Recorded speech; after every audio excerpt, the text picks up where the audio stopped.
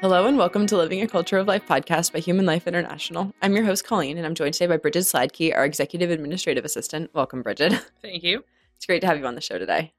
I've been watching you do this show for almost a year now, and it's exciting to actually be on it. Yeah, it's exciting to have you on the show today, too. And today we're going to be having a really fun episode talking about examples of positive masculinity in Lord of the Rings. And it's really important to uphold examples of men and masculine virtue in literature, especially in today's day and age, because there's been a concerted attack on masculinity and fatherhood in our culture for the past 60 plus years. And this is directly related to the breakdown of the family, the sexual revolution, and all the evils such as abortion flowing from that. So one way that we can help turn back the tide in our culture is by looking at examples of masculinity in literature and saying, what does a true man look like? What virtues does he have? How does he treat the people around him? And using that as a model for our behavior. What do we look for in men? What should we inspire boys to become? So, Bridget, what got you into Lord of the Rings originally? Because you know so much about Tolkien and all of his characters. I knew I had to interview you when we decided to do this episode. So, what got you into it? Speaking of examples of masculinity, my dad's the one that got me into it. Oh, that's really cool. He found the books when he was a kid, absolutely fell in love with them, the world building, the language. He's a historian. So the in-depth history obviously really appealed to him. And so when I was a kid, honestly, one of my first memories is him reading The Hobbit out loud to me and my siblings. I remember one particular instance of us, I must have been like under 10, sitting there talking about the forging of the rings of power. And it's honestly one of my favorite memories from being a kid. By the time that the Lord of the Rings movies themselves came out, I remember asking him when he came back from the first movie if Frodo had thrown the ring in yet. So the ending was completely spoiled for me. I read the trilogy for the first time when I was about 9, I remember. Okay. And I've probably read it 6 or 7 times since then, at least. Yeah. Plus the Silmarillion and the entire history of Middle Earth. And I was gonna say, you know a lot about his backstory and all of that too. Mm-hmm. Let's jump into that, because Tolkien didn't grow up with a father figure. So why do we trust his examples of masculinity? What gave him the ability to be able to write about men in a really great way without even growing up with a father? Well, Tolkien's father died when he was 4. He didn't even really remember him very well. I think he maybe had 1 or 2 memories of his father. And his mom, he was born in South Africa, or what we would now call South Africa. His mother moved back to England specifically for his health. The temperature and the environment down there was really bad for him, and he kept getting sick. Mm-hmm. So he moved back. His father was supposed to follow. His dad died before he was ever able to come back to England and join the rest of the family. And so, yes, he did grow up without a biological father figure, but like many of his own characters who are orphans, he did have a strong male figure to look up to, namely a priest that his mother entrusted the guardianship of him and his brother Hilary to before she died. He lost his mother at a very young age as well. And that was Father Francis Xavier Morgan. Okay. Tolkien considered him a father. He called him Father Francis. I think there's a quote somewhere talking about just how huge the influence that Father Francis had on him as a person. Mm-hmm. And Tolkien, just as far as masculine traits, I mean, Tolkien is a scholar. Mm-hmm. But he also fought in World War I. He lived through 2 world wars, and he raised several sons of his own. So I would say that between that experience, he has a pretty deep understanding of, he saw, heroism in war. He saw the evils of war. He saw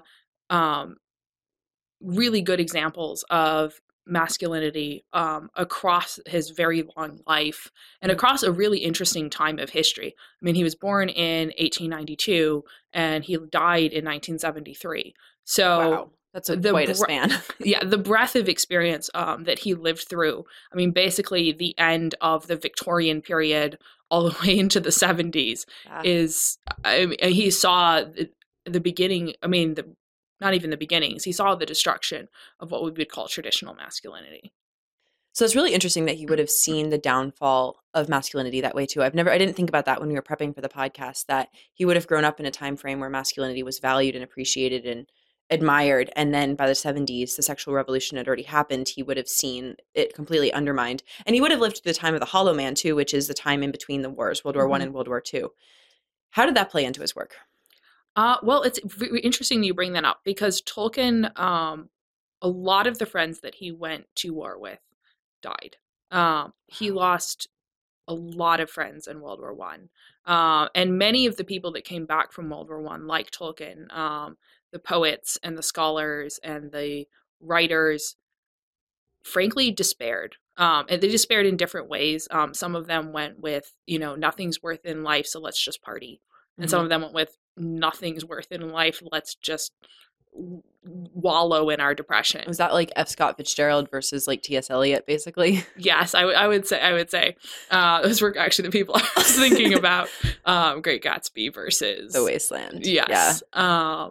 Whereas Tolkien, I think, picked the healthiest route that you probably could at that time and tried to find the light and the darkness. And I do think his Catholic faith and how strong of a faith he had played a lot into that. When everything in the world went dark, he had something to cling to. And it comes across very, very strongly in his literature. It comes across very strongly in his characters. And in the difference between hope and despair. So why do you think that it's important for people to have examples of masculinity in literature to look at? Why do you think in today's day and age it's particularly important? Well, for a start, the examples have just gotten worse. Exponentially worse. It is hard. I mean, you look at the books that are coming out, you look at the movies, whether they're written by men or women, the examples, what is being touted as masculine or as good traits in men has just gotten horrifically bad. The men tend to either have toxic versions of what people would see as stereotypical masculine traits, or they're completely devoid of even what we'd call toxic versions of that. And they are just wimpy and effeminate. They've been drained of everything that would make them men. I feel like they're either your toxic masculinity, your effeminate man who's basically a man that has all the virtues of being like all feminine virtues and probably looks kind of feminine, and those are considered the pretty boys and kind of the idols of society and in the male sense in today's society. Or they're like the bumbling sitcom father where they don't really have any kind of real relationship with their family. It's beer and hot dogs and football. Yeah. So yes, you're either somebody who has been, and I say this hesitantly, hyper manly in the worst possible way, in the sense that they bring out the things that, the aggressiveness and the what's violence perceived as manly is violence and aggressiveness, not. Yes, and maybe an overwhelming pursuit of tons of women or all of those kinds of the red pill men, basically. Andrew Tates of the world. Yes. And so you either have that as an example, which obviously is appealing to nobody, and especially when that's perceived as a conservative value, because those people would tout themselves as being red-pilled and, right-wing and all of that. Or you have, the Harry Styles of the world. And then somewhere in between, the bumbling dad who can't do anything right and is kind of like his daughters and his sons are embarrassed by him. Just roll their eyes. Oh my gosh, dad jokes. Yeah. And not like dad jokes are bad, but that there's been this sitcom father that's been going on in all sorts of TV shows for years where the dad is the laughingstock. He's the comic relief. He has absolutely no real masculine good qualities. Or no authority. It's the father of the family. He doesn't have any authority. And so Tolkien's books can be a remedy to this because a lot of people know Lord of the Rings. They've either read the books or seen the movies. And so when you have good examples of masculinity in those movies and books, then people have something to look up to. They have something to model themselves after. And even if a boy is growing up without a good father figure, he can look for examples of masculinity in literature. And a girl who might be growing up without a father or with a weak father can look at these examples and say, okay, I actually value this in a man. So it's super important that children and then even adults who maybe grew up without like a father figure have someone to look up to where they can recognize those qualities in a healthy, virtuous way. Yes, and And I I think would say that yes, Tolkien obviously is doing that in his books. I mean, we see something similar with the Narnia books. That's mhm. still one of the more popular children's fantasy stories where we see healthy sibling relationship, healthy versions of masculinity and Edmund I was gonna and say maybe Peter. not the healthy sibling relationship when Edmund betrays all his siblings, but other than that, it Uh, works out. the obviously repenting of that and coming back from it is super important to sibling relationships. I have 7 siblings, and trust me, we do not always get along. But it's important, like, to again see that not just the good side of that, but when Mhm. things go bad, how do you come back from that? Yeah. And we'll get into that with Tolkien's characters.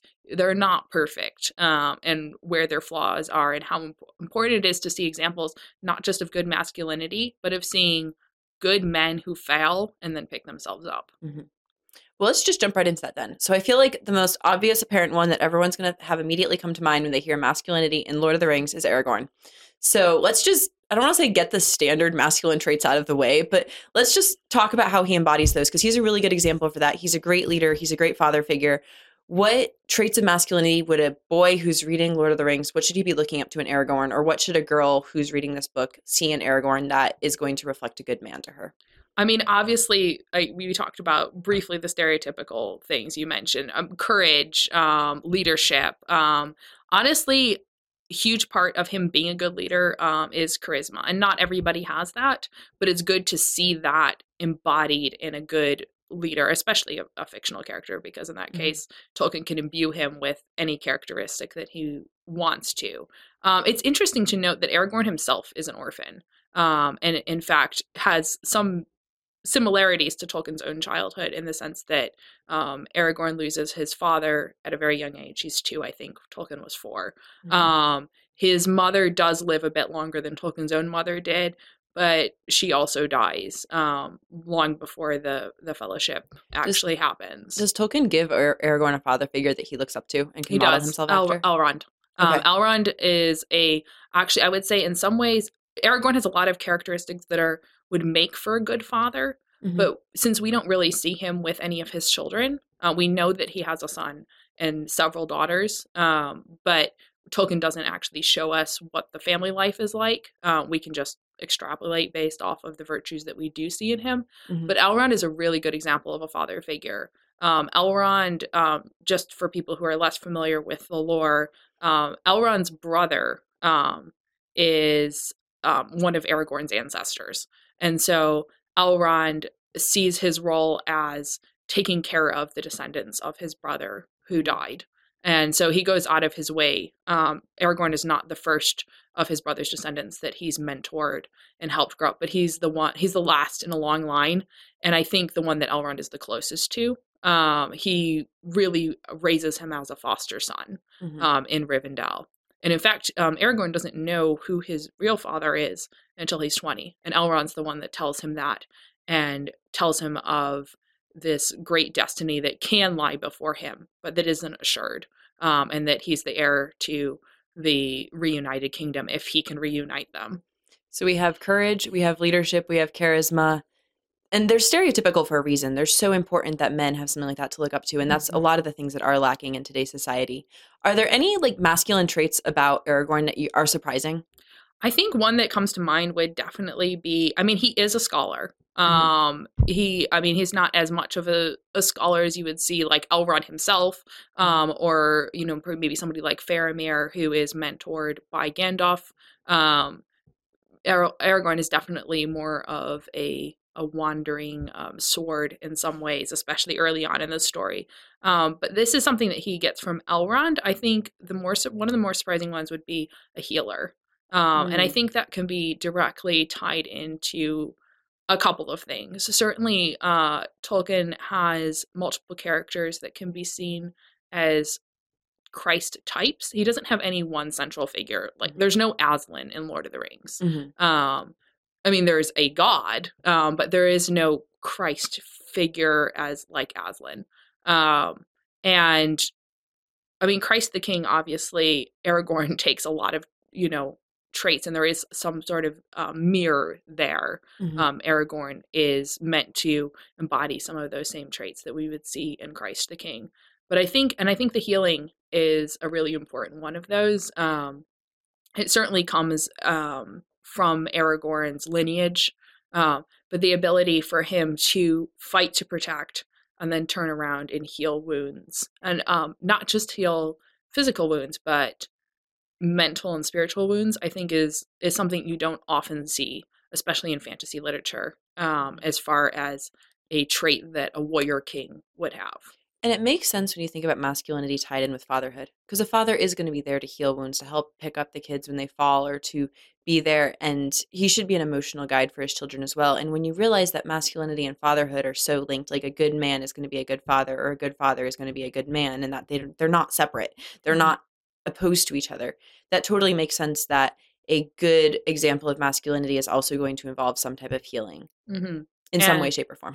yeah, definitely. And you really see that. You see that on multiple occasions when he heals Frodo after he's first stabbed by the Morgul blade. He can't heal him completely, but he can at least stem the tide, Mhm. and keep him going until he meets up with Glorfindel and with Elrond himself, who is a master healer. But you also see that in his interactions with Faramir, Eowyn, and Pippin, who have all been brought low by the Nazguls, and they're all, specifically Eowyn and Merry, both helped destroy the Lord of the Nazgul, and just the mere fact of holding a weapon that helped kill him was enough to deeply injure them mentally Mm. and spiritually, and that obviously has very real physical effects in Tolkien's world. And Aragorn is able to call them back out of the darkness, is the way that it's literally described. And so it's interesting to see. There's a much quoted line: "The hands of the king are the hands of a healer," Mm. and that's actually a symbol of his kingship, which is really interesting. And you can see that. I mean, obviously, there's something very beautiful and very noble about men that choose to become doctors and healers Mhm. in whatever way. Yeah, that's beautiful. And it's not, like I said, it's that's why I wanted to ask about a surprising one, because I feel like you think masculine, warrior king, example of masculinity in Mm, Lord of the Rings, and Aragorn immediately comes to mind. And the fact that masculinity is so much more rounded, well rounded than just good mhm. leader looking out for the weak. It's all important. And I'm not saying that to negate those qualities in Aragorn, but I do think it's really beautiful to bring out those other, maybe gentler masculine traits that are there as well. When you see them working together, you see Aragorn as a full person. He's not just, rah rah warrior king kind of thing. He also goes out of his way to learn his trade, as it were, both as a warrior and as a king. Hmm. You could call it almost an apprenticeship. When he's younger, he travels in disguise to Gondor, which is going to be the seat of his future power, and he doesn't tell anyone his name or his lineage. He enrolls as a soldier, and Hmm. he actually fights with Denethor, who later Hmm. becomes the steward of Gondor, as when they're both young men. And there's an immediate difference in how they're perceived. And actually, that's another place where we see Aragorn find a father figure in the old steward of Gondor, Ecthelion, which Denethor actually becomes a little bit jealous because he thinks his father is favoring Aragorn. Uh, Aragorn's he's better at like spending time with his men. He doesn't hold himself aloof or above the people that he's working with. And then after he finishes there, he goes to the land of the Rohirrim, Hmm. and he works there with actually Theoden's father.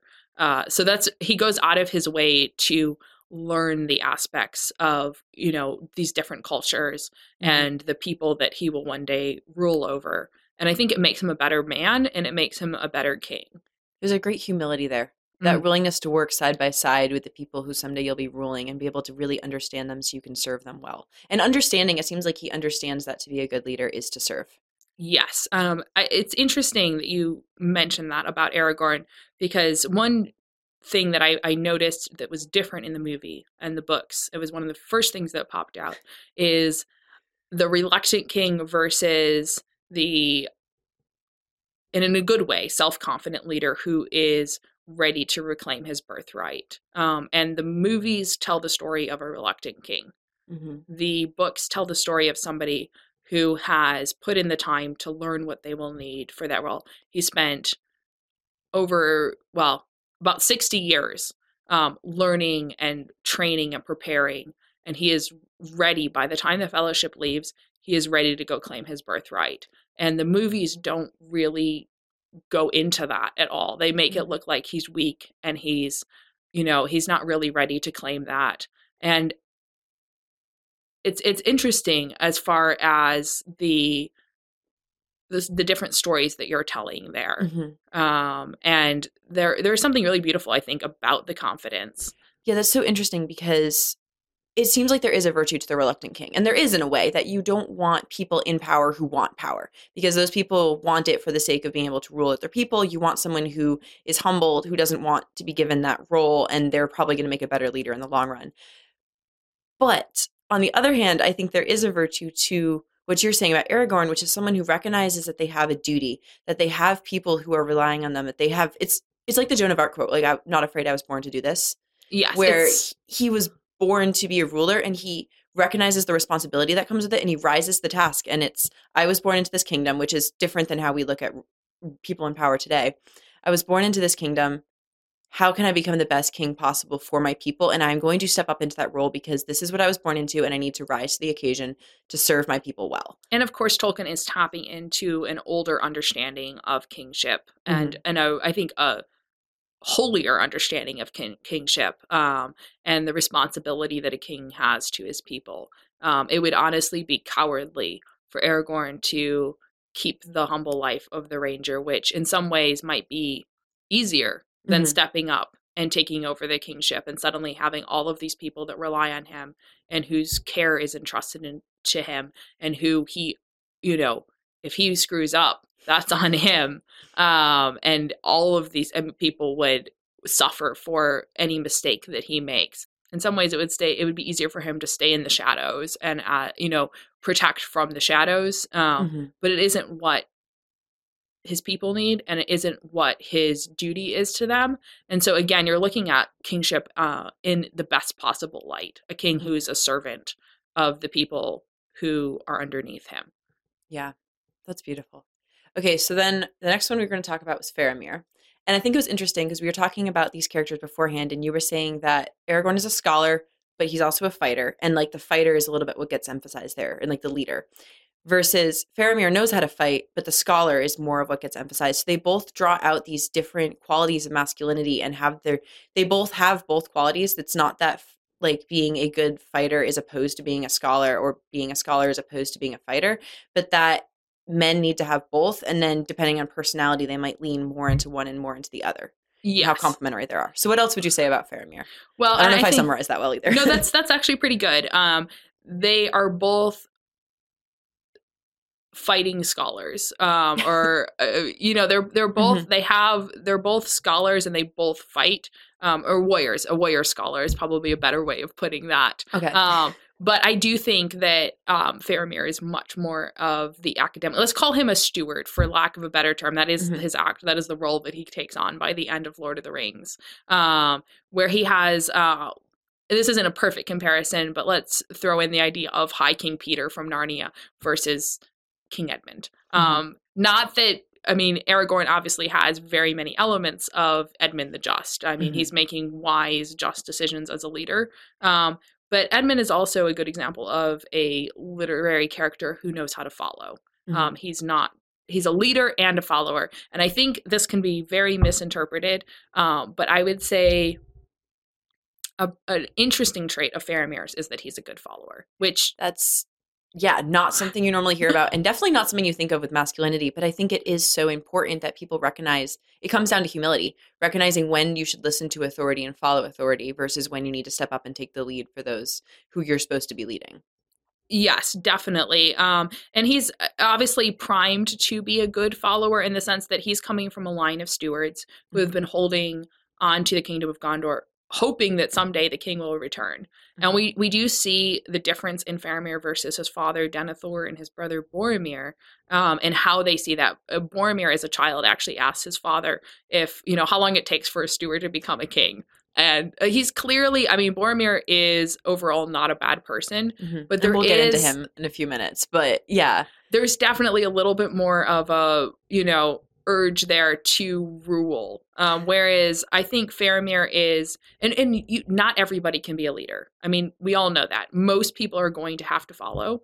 And so having a person who is good at following, and who is good at both following and leading, I mean, there has to be a hierarchy there. Somebody's going to be on top. It's a mixed bag. There's going to be points in your life where you need to follow and points in your life where you need to lead, and having the prudence to be able to figure out which one is which and be able to do each of those well is so important. But like we were saying, it seems like people always focus on the leadership qualities of masculinity and not the need to also know when to follow. And Faramir, he's the captain of the Rangers, and he has been, by his position, he has been primed to be a good leader. And I'm certainly not saying that he isn't. But I would say, generally speaking, he's not interested in fighting for the sake of fighting. There's an absolutely beautiful quote where he says, "He loves not the bright sword for its sharpness, nor the arrow for its swiftness, nor the warrior for his glory, but only what they defend."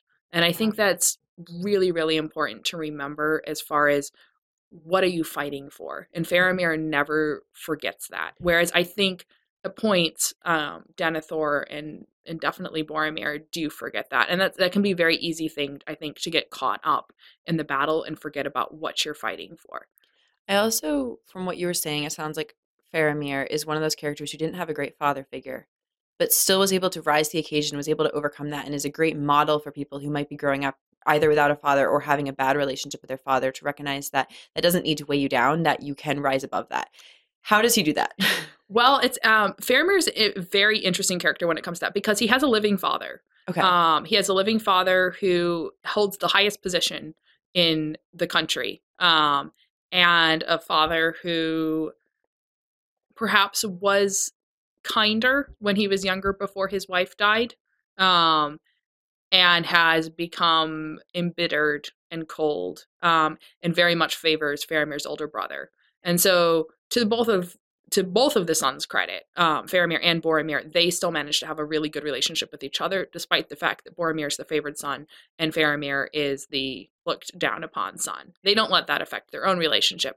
But I think part of the reason that Faramir is able to do that is because he actually has Gandalf as a father figure in some ways, to the extent where there is a point where Denethor, rather embittered and angry, actually basically complains that he's listening to the wizard over his own father, despite the fact that in many ways Gandalf has earned his loyalty as well, and has, especially I would say, taught him compassion.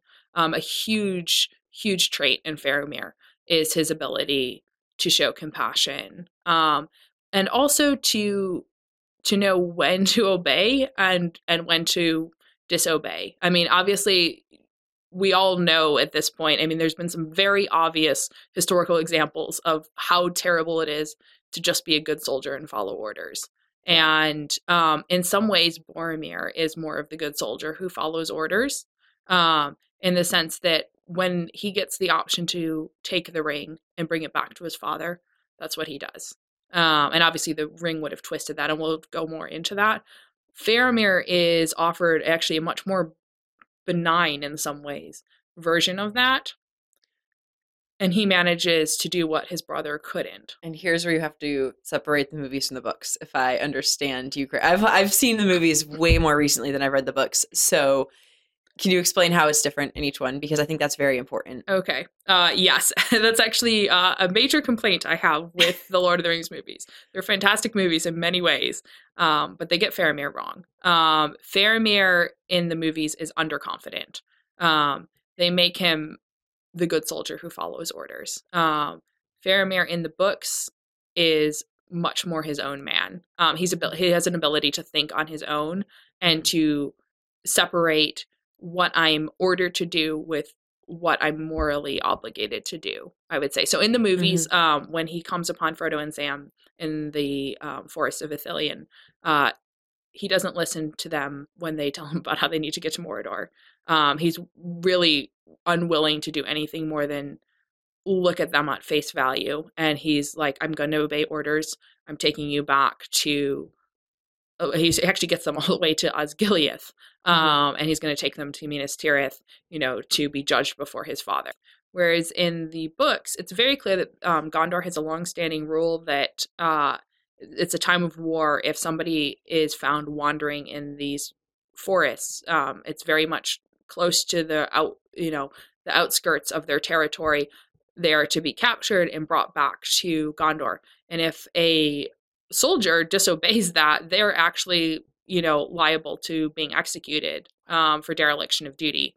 And Faramir is presented with this choice where he can obey the letter of the law there and bring them back to Minas Tirith, or he can let them go on and fulfill their quest. He gets to know them a little better. He sits down and talks with them, tries to gain an understanding. And that's another really big trait that Faramir is portrayed as having, is an understanding of people, and being a good judge of character, and being able to see very cleanly into what somebody's motives and purpose is. He quite accidentally finds out about the ring, and really he should be very tempted by it. He's not really originally a soldier. He's a soldier by necessity. It's not something that he seeks out. And so having the ring should give him an easy, quick path, both to his father's love, since his brother failed to bring it back at that point and has passed away, and an easy path to being able to put down the sword and, rebuild the city that he loves. Targeted temptations. Yes. And he comes through that with flying colors. He has enough character and enough wisdom to realize what the temptation is and completely bypass it in many ways. He does not drag them off, and then really putting his own life on the line as far as disobeying that rule, he lets them go. And it's important that he comes back. He could have, I suppose, just fudged a report, as we would say now, but he comes back and he reports to his father about what happened. And Denethor is going to, if anything, be harder on him because he's his son. He's not going to get any favors there. Mm-hmm. So he does disobey this long-standing rule, which ultimately allows the ring to be destroyed. But he also comes back and he doesn't hide from what he's done either. I think that's important, that he doesn't, fudge the report or lie or gloss over that. He owns up to, takes responsibility for the action and said, I made this judgment call. Yes. Do with me what you will. Pretty much. Yeah. Okay, so now let's go into Boromir, his brother. And Boromir's the one does not simply walk into Mordor character, correct? Is the original meme. Yes, that's for anyone who may not know the stories. That's how I knew him for a while. So, yes, honestly, that was probably one of the first memes that I ever saw. Still very fond of it. He does not say that in the book. Okay. But that's the character we're talking about? It is. Okay. So yes, Boromir is bold. He's adventurous. He's a soldier through and through. He's a leader of men. He's the favored son. And in many ways, he's a good person. He loves his brother, even though it would have been, honestly, when you think about sibling relationships where one kid is favored and the other one is constantly denigrated by their parent figure, most of the time they end up having a terrible relationship. Who's older, by the way? Boromir. So he's the oldest son who's favored, and he could very easily look down on his little brother. And instead, he is really good to his little brother. And in many ways, I would say that Faramir also looks up a lot to Boromir, just going back to who he looks up to. Yeah. He's better than Boromir in many ways, but he certainly looks up to him, and he definitely doesn't look down on him character-wise. Mm-hmm. But yes, Boromir is, he's the warrior. He's the warrior archetype on many levels. Mm-hmm. And he rides all the way from Gondor to Rivendell to get an answer to a prophetic dream that his brother had. Denethor sends him as his emissary. He had the dream once, but really Faramir, he's going on the word of his brother. And you throw out the idea of like a prophetic dream as a reason to make a really long journey, half a world away, in Middle Earth terms. And that's pretty impressive. He's desperate to bring peace and desperate to protect his people. And that desperation drives him to Rivendell, to the Council of the Elves, which ordinarily, like, at this point in their history, the Gondorians have no interest in. Denethor has very little use for elves, or wizards, or anyone who's, perceived as kind of elvish. And that's honestly one of his complaints about Faramir. Okay. So he comes all the way to Rivendell only to find out, the answer to the riddle of his brother's dream, and end up in a position to help make peace a reality. Mhm. And I mean, as the son of the steward, he has a lot of other responsibilities, and it's really telling that, I mean, he is going back to Gondor. It's just a little more of a roundabout way, but it's really telling that he he doesn't volunteer. Actually, I should point that out. The Fellowship of the Ring volunteers in the movie. They're chosen in the book. The only people that volunteer are Frodo and Sam, and Merry and Pippin kind of force themselves onto the Fellowship by threatening to follow them anyways if they don't, let them come along. I think they threaten that they're going to escape and follow them unless, and I quote Pippin here, I think, they are sent back to the Shire tied up in a sack. It's the only way they're going to get rid of them. But Boromir is approached by Elrond, and he certainly agrees to come along and help. And he's very out of his element in many ways. Of the company of 9, only 2 of them are men. One is a wizard that Boromir has some passing acquaintance with. He's not super close to Gandalf, but he is a familiar figure. Mm-hmm. A elven prince who he knows nothing about, except that his people just lost Gollum, which isn't necessarily the greatest resume there. A dwarf, and Gimli, and the 4 hobbits. It's a very odd mix, and the fact that Boromir is willing to come along with them says a lot about, I mean, the Gondorians at this point are a little close-minded about the other races, I would say. So I think that speaks very well of him. And what do you think stands out about him, though? In many ways, Boromir is always going to be remembered for his flaws, because he is the one member of the Fellowship that falls to the temptation of the ring. And I think that's what causes him to fall. It's the desperation, I think, and overconfidence in his own abilities, and pride.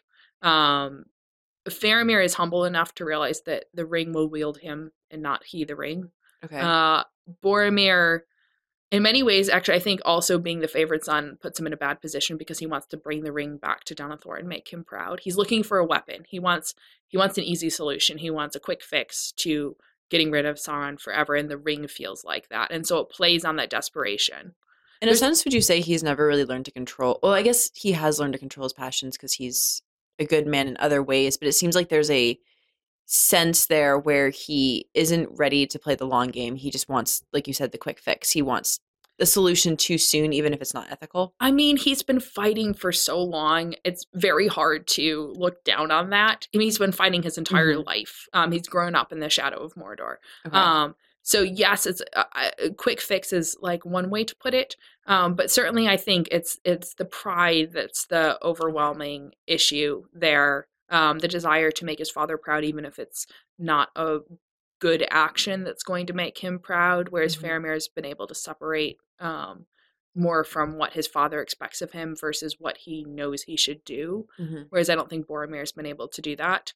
And the ring plays on everyone's deepest fears and hopes. That's the way it works. And as Gandalf says, if he took the ring, it's going to offer him a way to better the world. But you can't better the world with evil.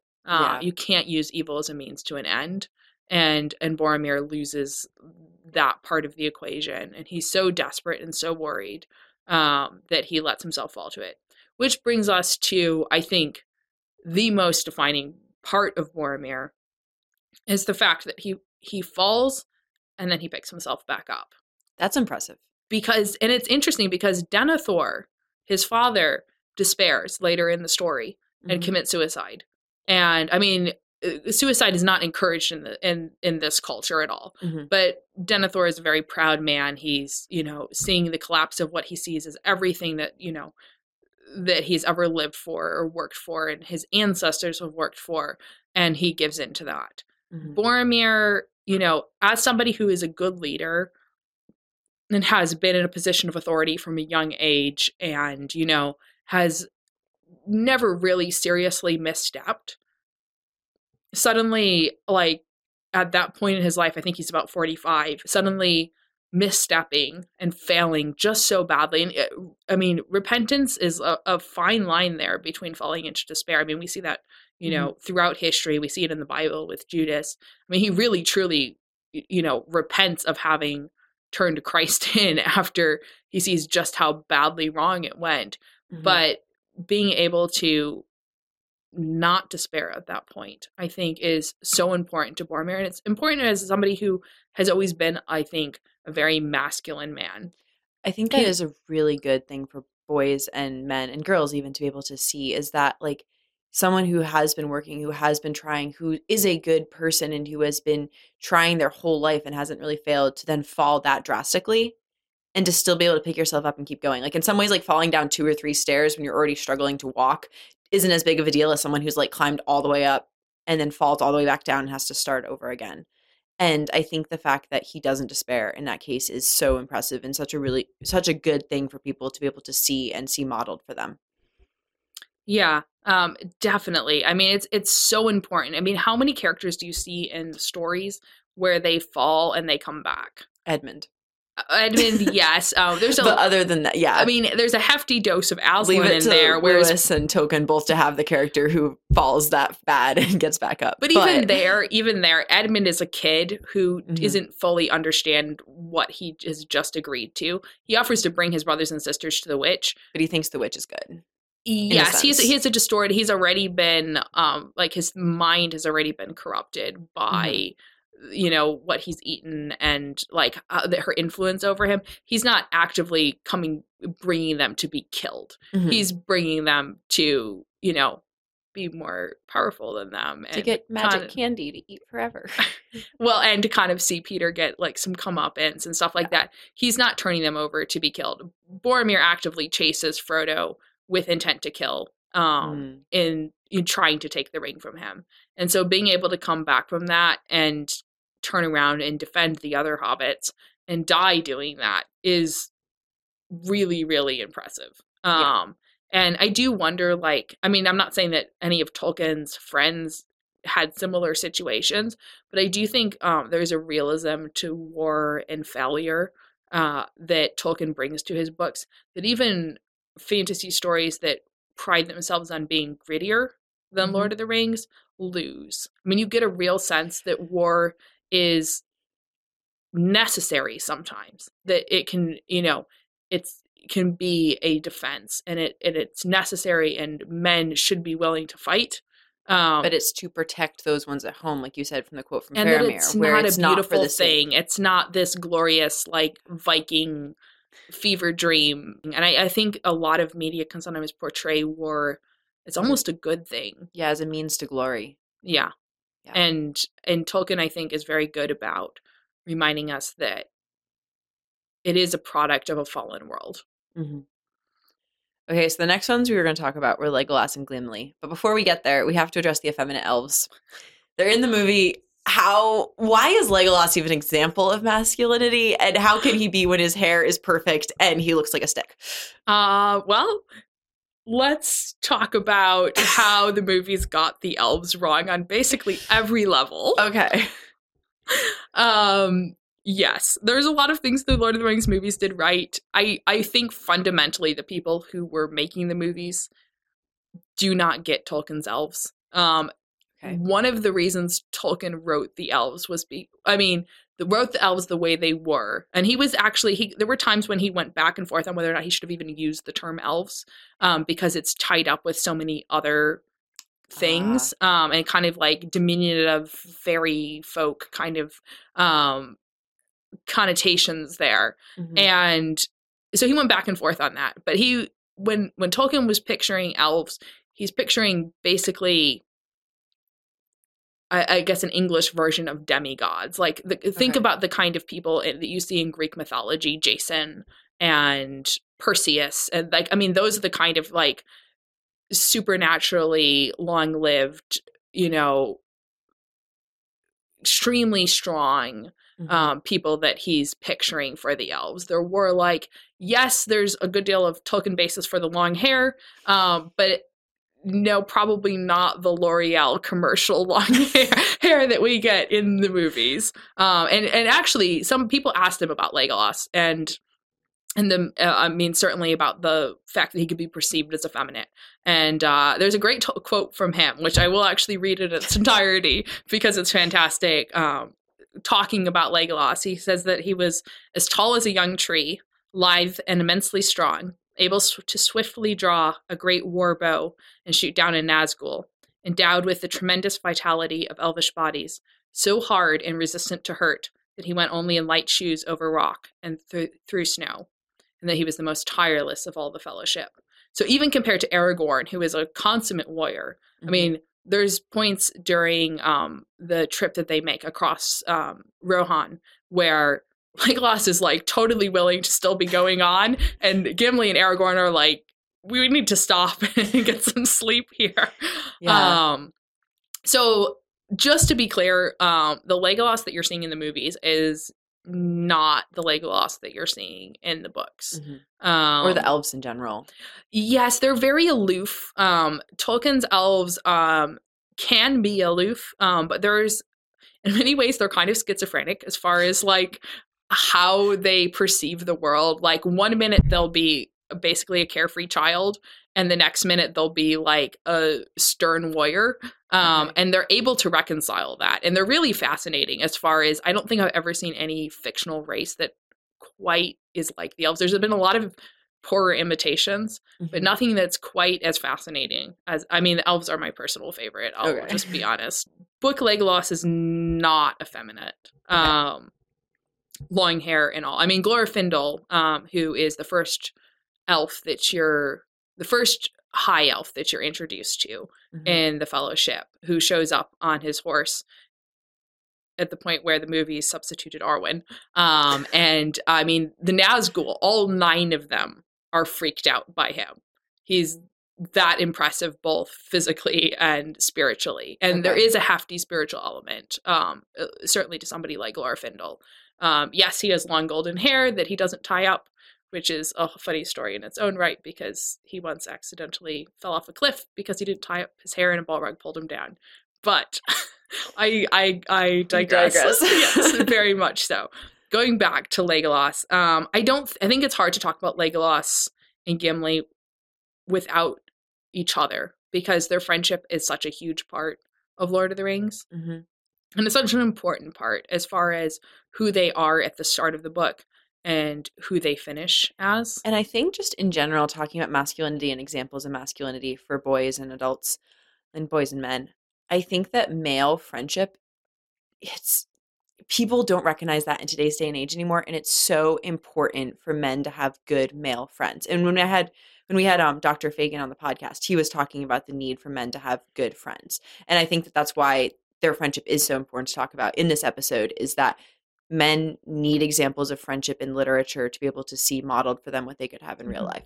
And their friends, they're not just, I mean, they are friends in battle, but they're not just friends in battle. And I think the movie leans heavily on the brothers in arms aspect of Gimli and Legolas's friendship, which is not a bad part of that friendship, but it's a lot deeper than just the brothers in arms. I mean, we come from this background. There is an ongoing feud between elves and dwarves. There's some very, very old and bitter history there. So the initial meeting there is not very positive. And in fact, there's points during the early part of the Fellowship where Legolas and Gimli are sniping at each other so much that Gandalf has to be like, please, would the two of you at least try and get along? I mean, it's obnoxious enough that it's actually causing issues. And you get the sense that they are both getting along with the other members of the Fellowship. I mean, I don't necessarily see Boromir and Legolas having deep conversations, but the rest of them are all getting along. I mean, they're Mhm. maybe not like super close friends yet, but you can only travel so long with a group of people without getting to know them fairly well. Mhm. But by the time they get to Moria, there's a lot of enmity and pent up tension there that's bubbling over into active hostility, I I was would gonna say. say, do you think that that is a moral failing on the part of both Legolas and Gimli that they are being aggressive to the other person, or do you think it's an example of two virtuous people whose personalities don't jive? I think it's a combination. Okay. I do think there is. I mean, obviously they've both been raised a certain way, and so they would have to go against that Mhm. conditioning to see the other person as, somebody who is at least a possible friend, instead of an enemy. I mean, they have been raised to see each other as, I mean, at very least an adversary, if not an enemy. Mhm. So I'm not going to say that's entirely a moral failing. And I do think they're both good people But even even that before that. is still a prejudice that is still a moral failing in a sense because you're not seeing the worth of the other person. Yes, I'm just saying it's not entirely their fault. Okay. Um, but That's fair. I do think it raises to the level of a moral failing that they both overcome by the end of the story, Mhm. and it makes them both better people, which is the whole point of a journey, Mhm. like the one that is portrayed in Lord of the Rings. So after Moria, they do obviously fight together in Moria. And after Gandalf falls and they come to Lothlorien, you see a friendship that everyone is frankly very surprised about blossom. And I think a huge part of that is probably the influence of Moria. Moria obviously was a stronghold of the dwarves. Legolas gets to see Gimli in his element when he's very out of his element. Mhm. Gimli then sees Legolas in Lothlorien in his element where he's very out of it. What do you think about their friendship is really important for men to see? I think it's really important to see like that difference and to see the differences and see how they bring out the best in each other. Once they become friends, Mhm. they both are able, and I heard this recently in a talk about friendship. The priest who was giving the talk was talking about how if you have a group of three people, let's say three guys, Mhm. um, and Adam, John, and Ben all have certain characteristics, and when Ben and Adam hang out, they're going to have certain things that they bring out in each other that Mhm. are good, and when Adam and John hang out, there's going to be certain things that they bring out that are good, and the same with the third there.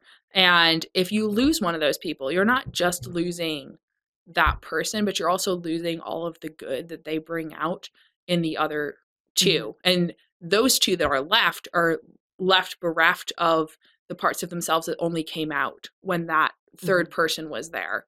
And that's getting a little convoluted, but I think it's important to look at how Gimli and Legolas interact later on. They're Mhm. both they're both nature lovers, I guess you could say, to put it very, very baldly. And they both appreciate the natural world, but they appreciate different aspects of it. Mhm. As a dwarf, like or Gimli is drawn to stone and stonework and carving, and the underground and caves, and there's a wild sense of natural beauty there, Mhm. and a sense of shaping it and ordering it and bringing beauty to that.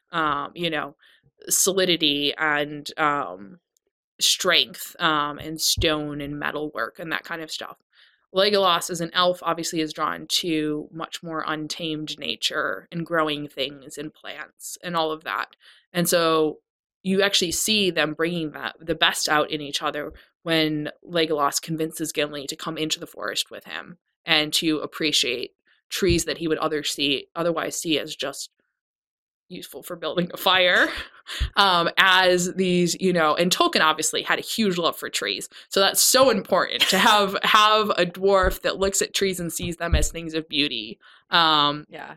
and doesn't want to pull them down. I mean, the worst thing you could possibly do, I think, in Tolkien's mind, was cut down trees. And then Legolas, in return, agrees to go into caves. Legolas is not a fan of caves. He's really not at his best the entire time in the Moria because he can't see in the dark as well as he can in the light, and so there's like a claustrophobia there, and being Mhm. underground, it's very much against everything that he likes. Mhm.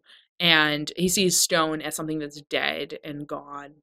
And it's interesting because there's a line where he's when they're outside Moria where he says the stones, he can kind of hear the stones, but not the way that he can hear the trees. I mean, elves have this huge connection with nature. And Gimli's able to make him appreciate that and show him the beauty of the glittering caves of Aglarond, which is where he takes him. And so they're both kind of drawing out a new love in the other person for something they wouldn't have appreciated otherwise. Like like your love for something would draw out my appreciation of it, even if it's something I wouldn't naturally like on my own. Yes, and obviously there's other examples of that. That's, I think, one of the most obvious ones.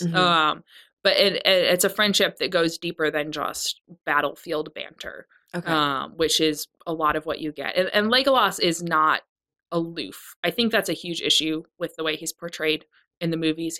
He's an aloof quipster. He just says he's the Alto of the Fellowship. Okay, so when I was in choir, the Alto part of any piece usually was the part that filled in the gaps that were left by the other three voice parts. So, your sopranos sing your melody, your tenors and your bass are, filling in the guys' parts of that, and then the alto fills in all the gaps. So you usually end up with really odd combinations of notes. But Legolas in the movie, he kind of does that. He'll, like, when you need something obvious said or a little bit of exposition or just like a random comment to fill in the silence. Or some nice hair. Or that, you throw Legolas in to state the obvious.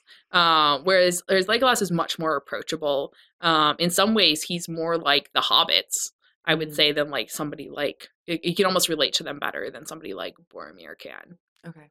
So we had Legolas and Gimli and their friendship and how they both draw out the best in each other and how that's a really great model for being able to overcome prejudices that are sometimes there versus either personality or just how you're growing up thinking, perceiving other people, how they overcome that and have this really strong friendship because of it. Okay. I think the last main characters left are the hobbits.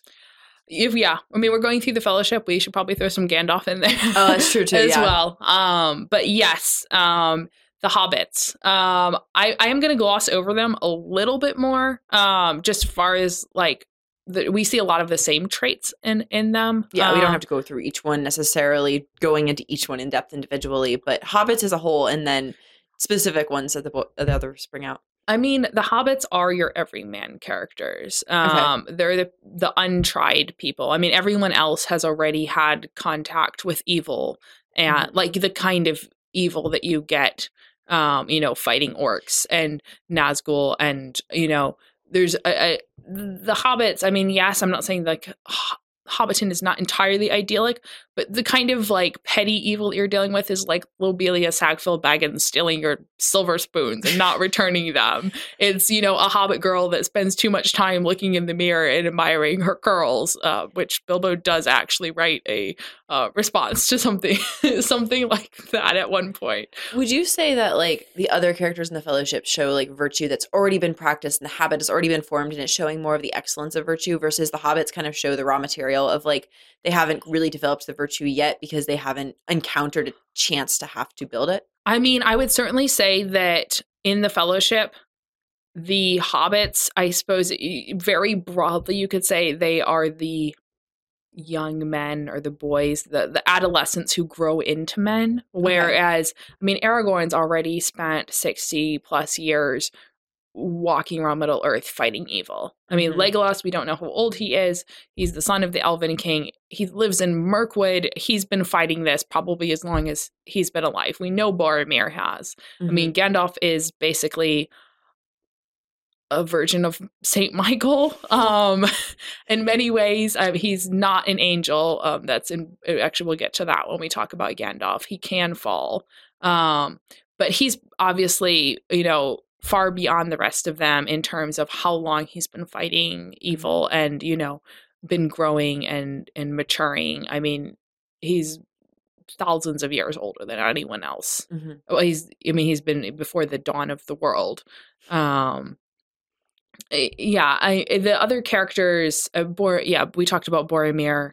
Gimli obviously is dwarves live longer than men. He's been fighting for a long time. But yeah, the hobbits are being pulled out of their comfort zone.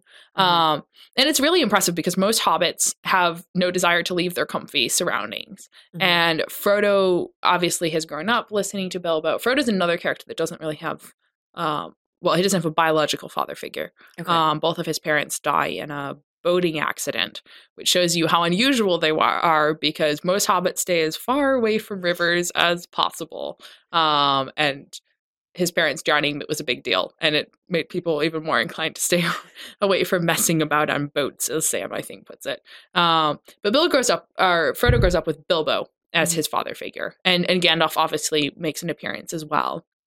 So he's growing up hearing tales of Bilbo's adventures, and obviously that's interesting to him.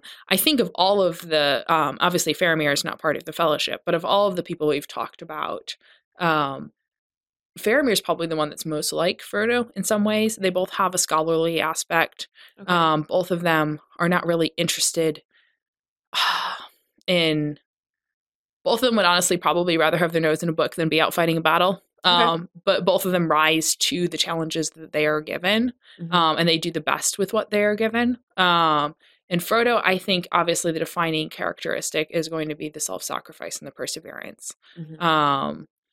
Frodo, I mean, hobbits are more immune to the ring, but it does take a toll on them. Frodo is Mhm. incredibly strong-willed.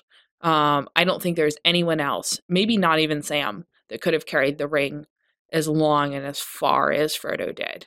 And it takes an incredible toll on him. There's saints that describe the dark night of the soul, and in some ways, what Tolkien describes Frodo by the end of the journey sounds similar to that. I mean, he's Mhm. talking about how there's just nothing. It's his mind and his body and his soul. It's just arid.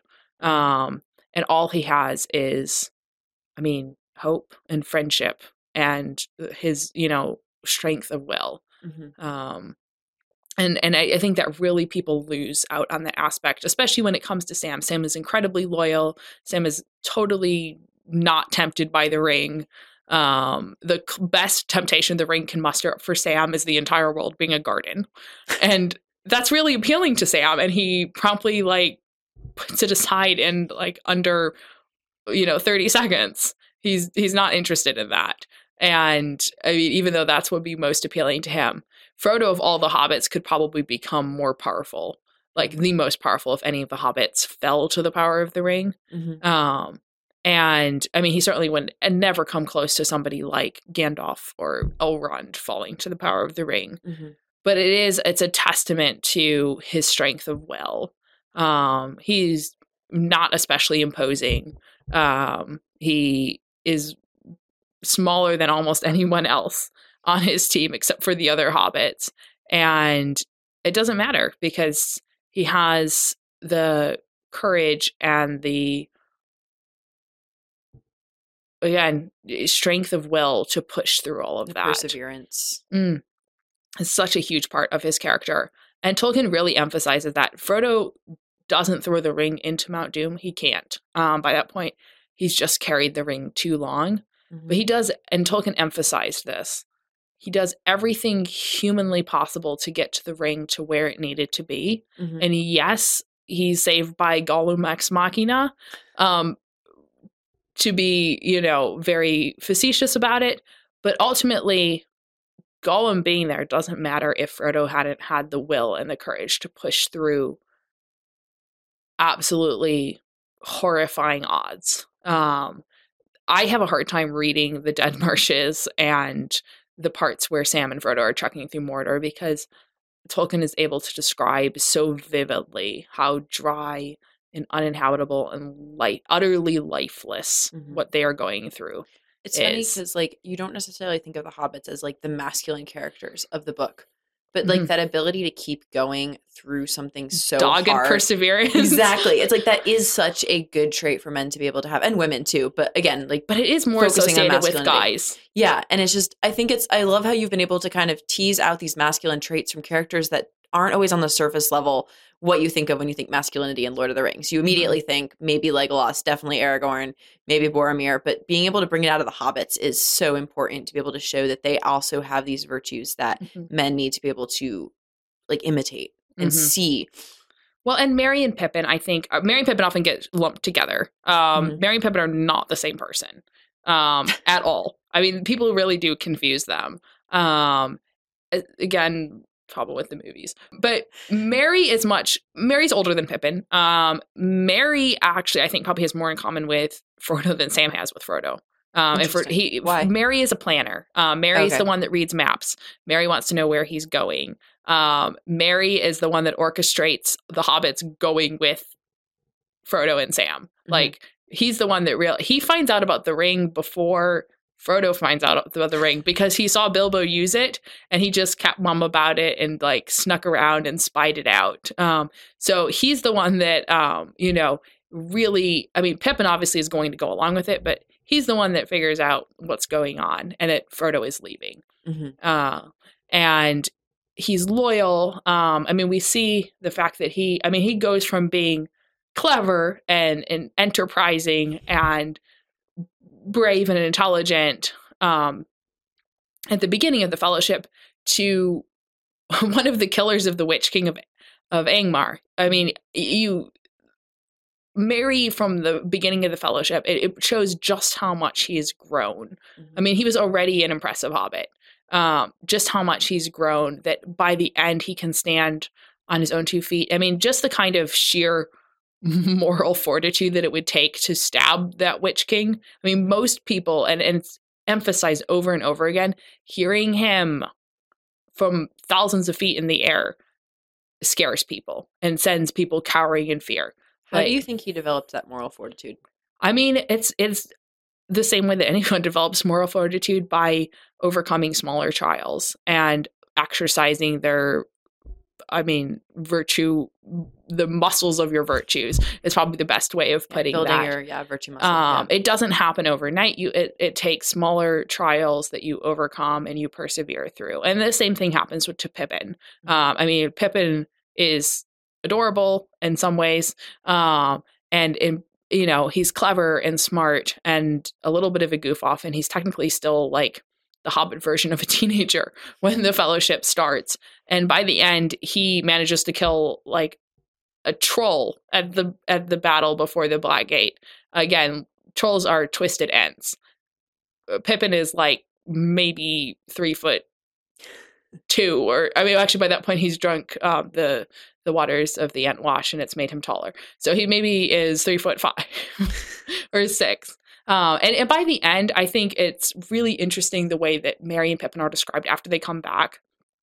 They're the merry knights of the Fellowship by the end. They're both, Pippin's a knight of Gondor, Merry's a knight of Rohan, and they come back and they fit all of the best parts of like this medieval idea of chivalry. They're taller than the other hobbits, which is hilarious. But they're merry and happy and joyful, and you see that radiate out. They're confident. After the scouring of the Shire, they're defenders of people who can't defend themselves, and it's really cool. I mean, they sound like something out of like a Hobbit Arthurian legend, kind of. And of course, we want to look at Sam. Obviously, his defining trait is loyalty. It doesn't take a very long read. He is incredibly loyal, but he's also he's really good at teasing out hope, I think. And there's a fantastic line when Frodo and Sam are in Mordor. Everything, as I said, it's dry, it's lifeless, it's utterly demoralizing. And at that point, there's dark clouds that have veiled most of the sky. The stars, you can't see the stars through. There is one star that gets through. And Sam is also surprisingly poetic. Because he is kind of your everyman. He's a farmer. Yeah. And he's lying back there looking up at the sky. And he brings up this whole idea of the fact that he and Frodo are just a small part of this larger story, and an ongoing story. And even if at this point Sauron wins and they fail, there's still, he puts it, light and high beauty forever beyond the reach of evil. And there's something like so beautiful about that, and being able to tease out that hope and that light in the midst of darkness. He's so The hobbits are so tiny. They're ants compared to this like huge machinery of Sauron's war. I mean, there's thousands and thousands of orcs marching around them. This entire land, this looming magical volcano. I mean, I think it's very hard to describe just how insignificant they are compared to all of that, and how hard it is not to be just overwhelmed by the sheer might of evil. And we see characters that Tolkien paints out. Saruman, who is wise and clever and intelligent in his own right. He's also very prideful. He starts off as a good character. I mean, by the time we meet him in the Fellowship, he's gone bad. But as an actual person, but he sees himself as very significant. He needs to make his mark on the world, you know, and he needs to find things out, even if it means breaking them. And he gets overawed by the amount of the sheer show of strength that Sauron has, and it destroys him. And he would rather be powerful than be good. Versus the hobbits are so humble. And they're so small and they're so insignificant in some ways. And yet what their core virtues and their strengths make up for all of that. No, like the mustard seed comparison in like the Gospels. Like if you ever see a mustard seed from Israel, they're so incredibly tiny. They're not your Dijon mustard seed that you see in the store. They're like a speck of dust. And that's, I guess, what the hobbits were like in the grand scheme of this whole world. But it's also just important, I think. The hobbits, you see people that they're aware that they're small and insignificant, and it doesn't matter because they're still willing to do what needs to be done. They're loyal to each other. And yes, they're kind of a little bit lost. I mean, they're a little overawed. Half the time, no one has ever met a hobbit. They call them halflings. They basically look like children. But they are adults, especially by the end of the story. And they've really grown up and become men. Before we finish, I do want to talk about Gandalf.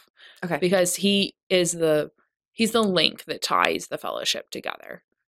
He's even a link between Frodo and Sam and Faramir, actually. Okay. Because he's the one person that they've all met at some point or another, and he's had an influence on all of their lives.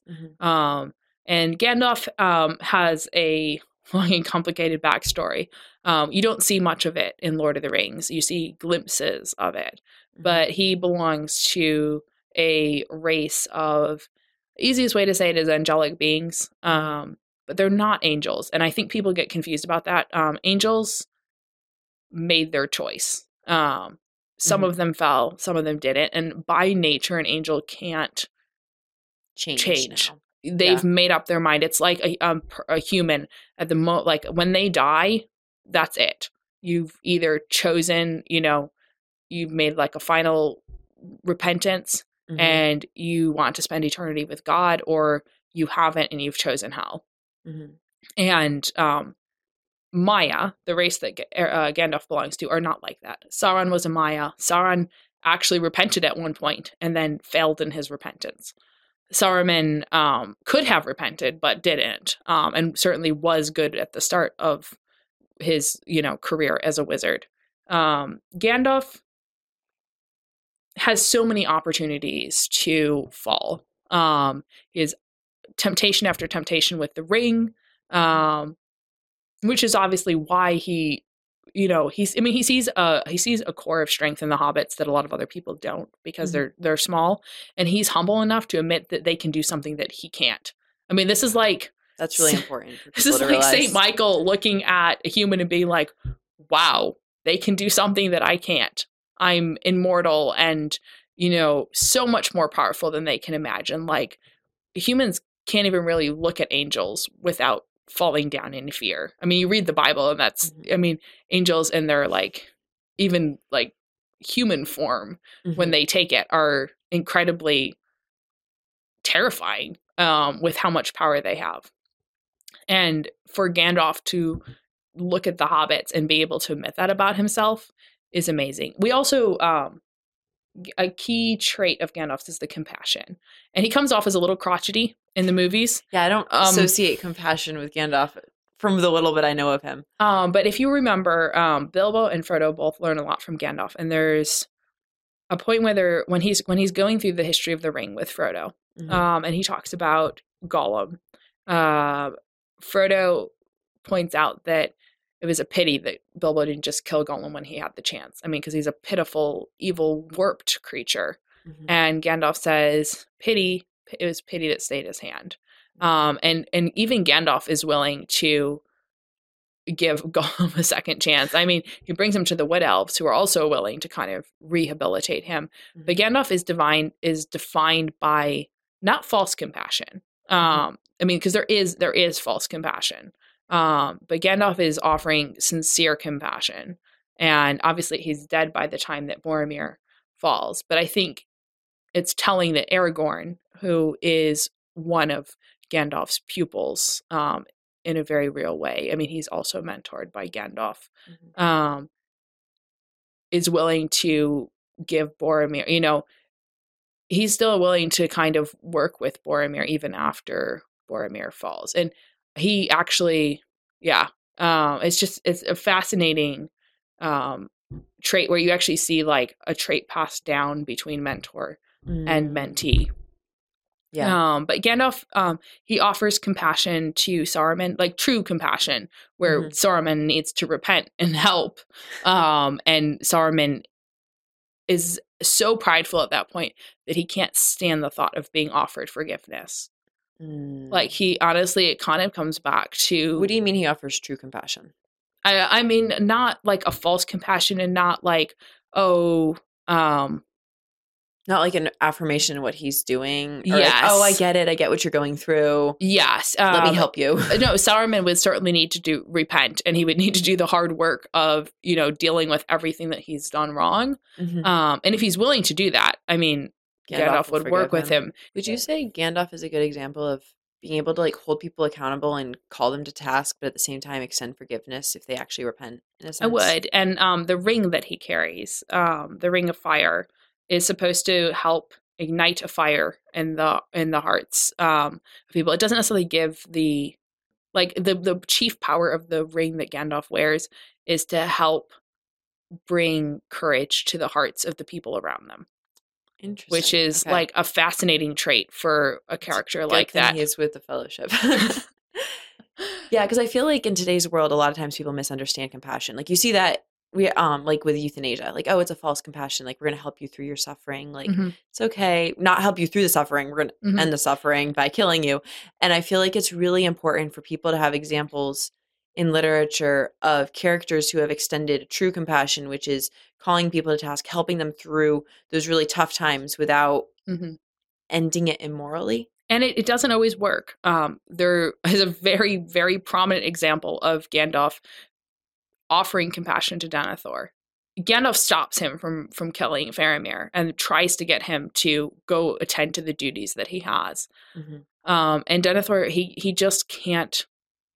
At that point, he's given into despair, and so even after Gandalf holds out a hand, even after that kind of horrific thing where he's like planning on killing his son, and he turns around and he would rather die than face that kind of ruin. And in doing so, he completely misses out on the fact that the black ships that are coming actually have allies. Like, he only sees what he thinks is happening, and he completely loses his hope. And he dies for that. And he dies. He can't take that compassion at that point, I think, and it's really sad, but it's really cool that Gandalf still offers it. Gandalf is also very much associated with animals. We see him with Shadowfax, who no one else can tame or work with. There's something very telling about somebody, women as well as men, but especially with a guy that, I'm not saying you can't ever like shoot an animal or hunt or anything like that, but there's something very telling about being gentle with something that is someone or something that is below you, especially how you treat animals. Like, needless cruelty is always a red flag. And we certainly see that with some of the characters in Tolkien and how they treat people below them and animals. There's just like the petty cruelties isn't good. No. Yeah.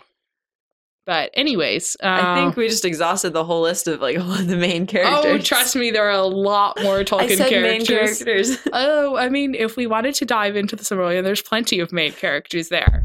But I think we'll leave that. I think for people another... familiar with the movies and somewhat the books are going to know most of these names. So yes. I knew all of them except for Faramir when we first started talking about this. So that speaks a You lot. didn't remember who Denethor was. You called him Denimore. Yeah. Well, makes him sound like a pair of jeans.